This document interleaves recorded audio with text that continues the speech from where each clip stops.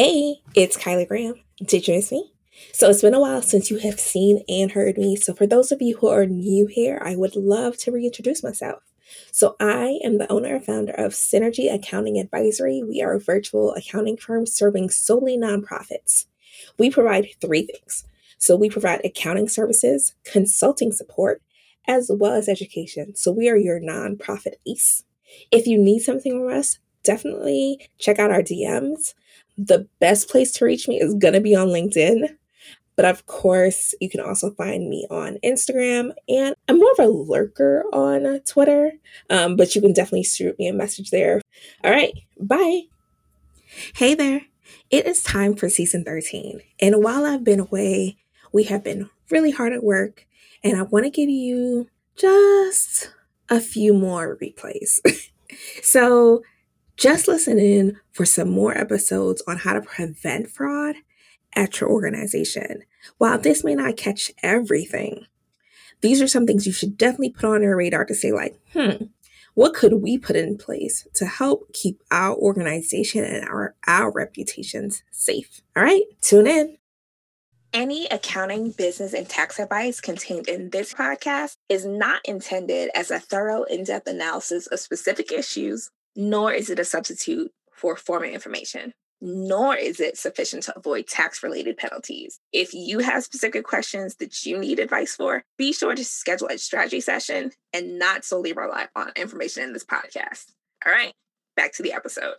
Hey, it's Kyla Graham. Welcome to another episode of the Nonprofit Aid Podcast. This week, I want to talk to you about the segregation of duties.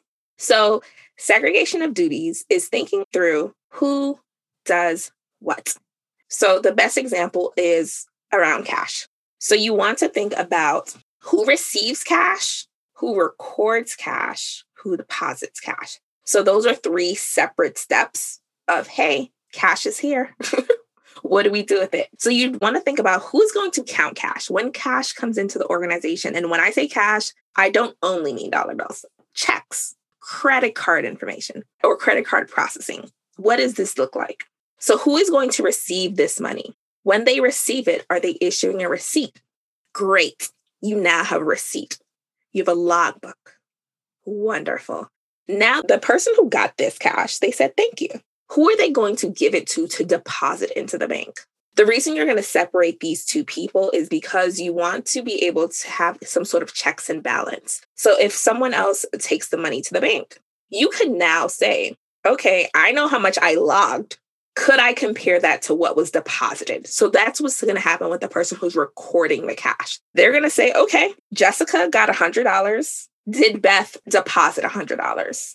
And then what was recorded into the system. So then someone else could then check on what was recorded. They could go to the log, to the deposit slip, and to what's in the system and see, do all of three of these match? Yes. That means one, yay, our segregation has worked. People are doing what they said they would do, and we have a way to check it.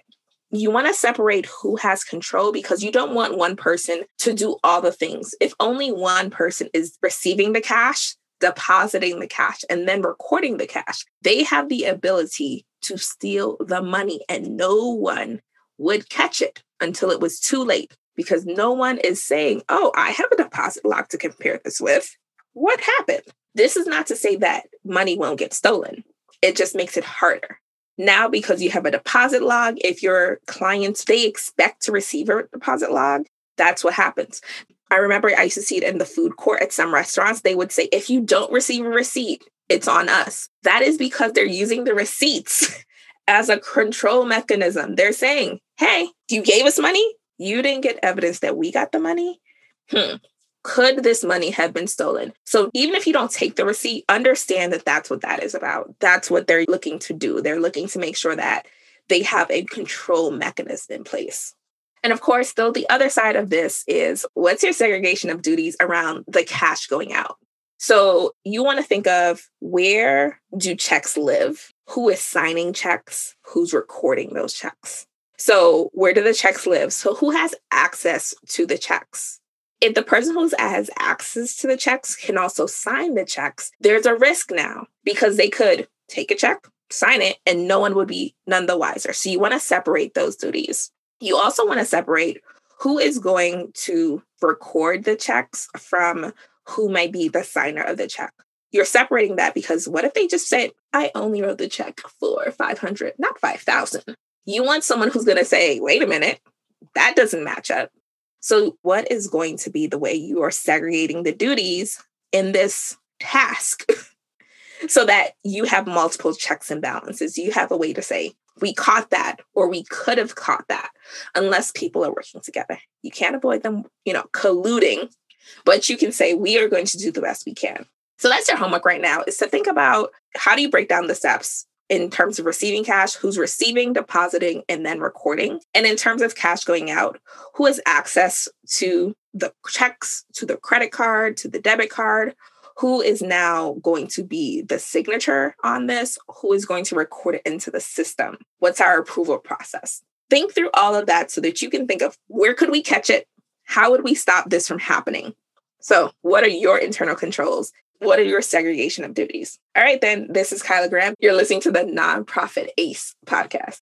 Thanks for listening to another episode of the Nonprofit Ace podcast.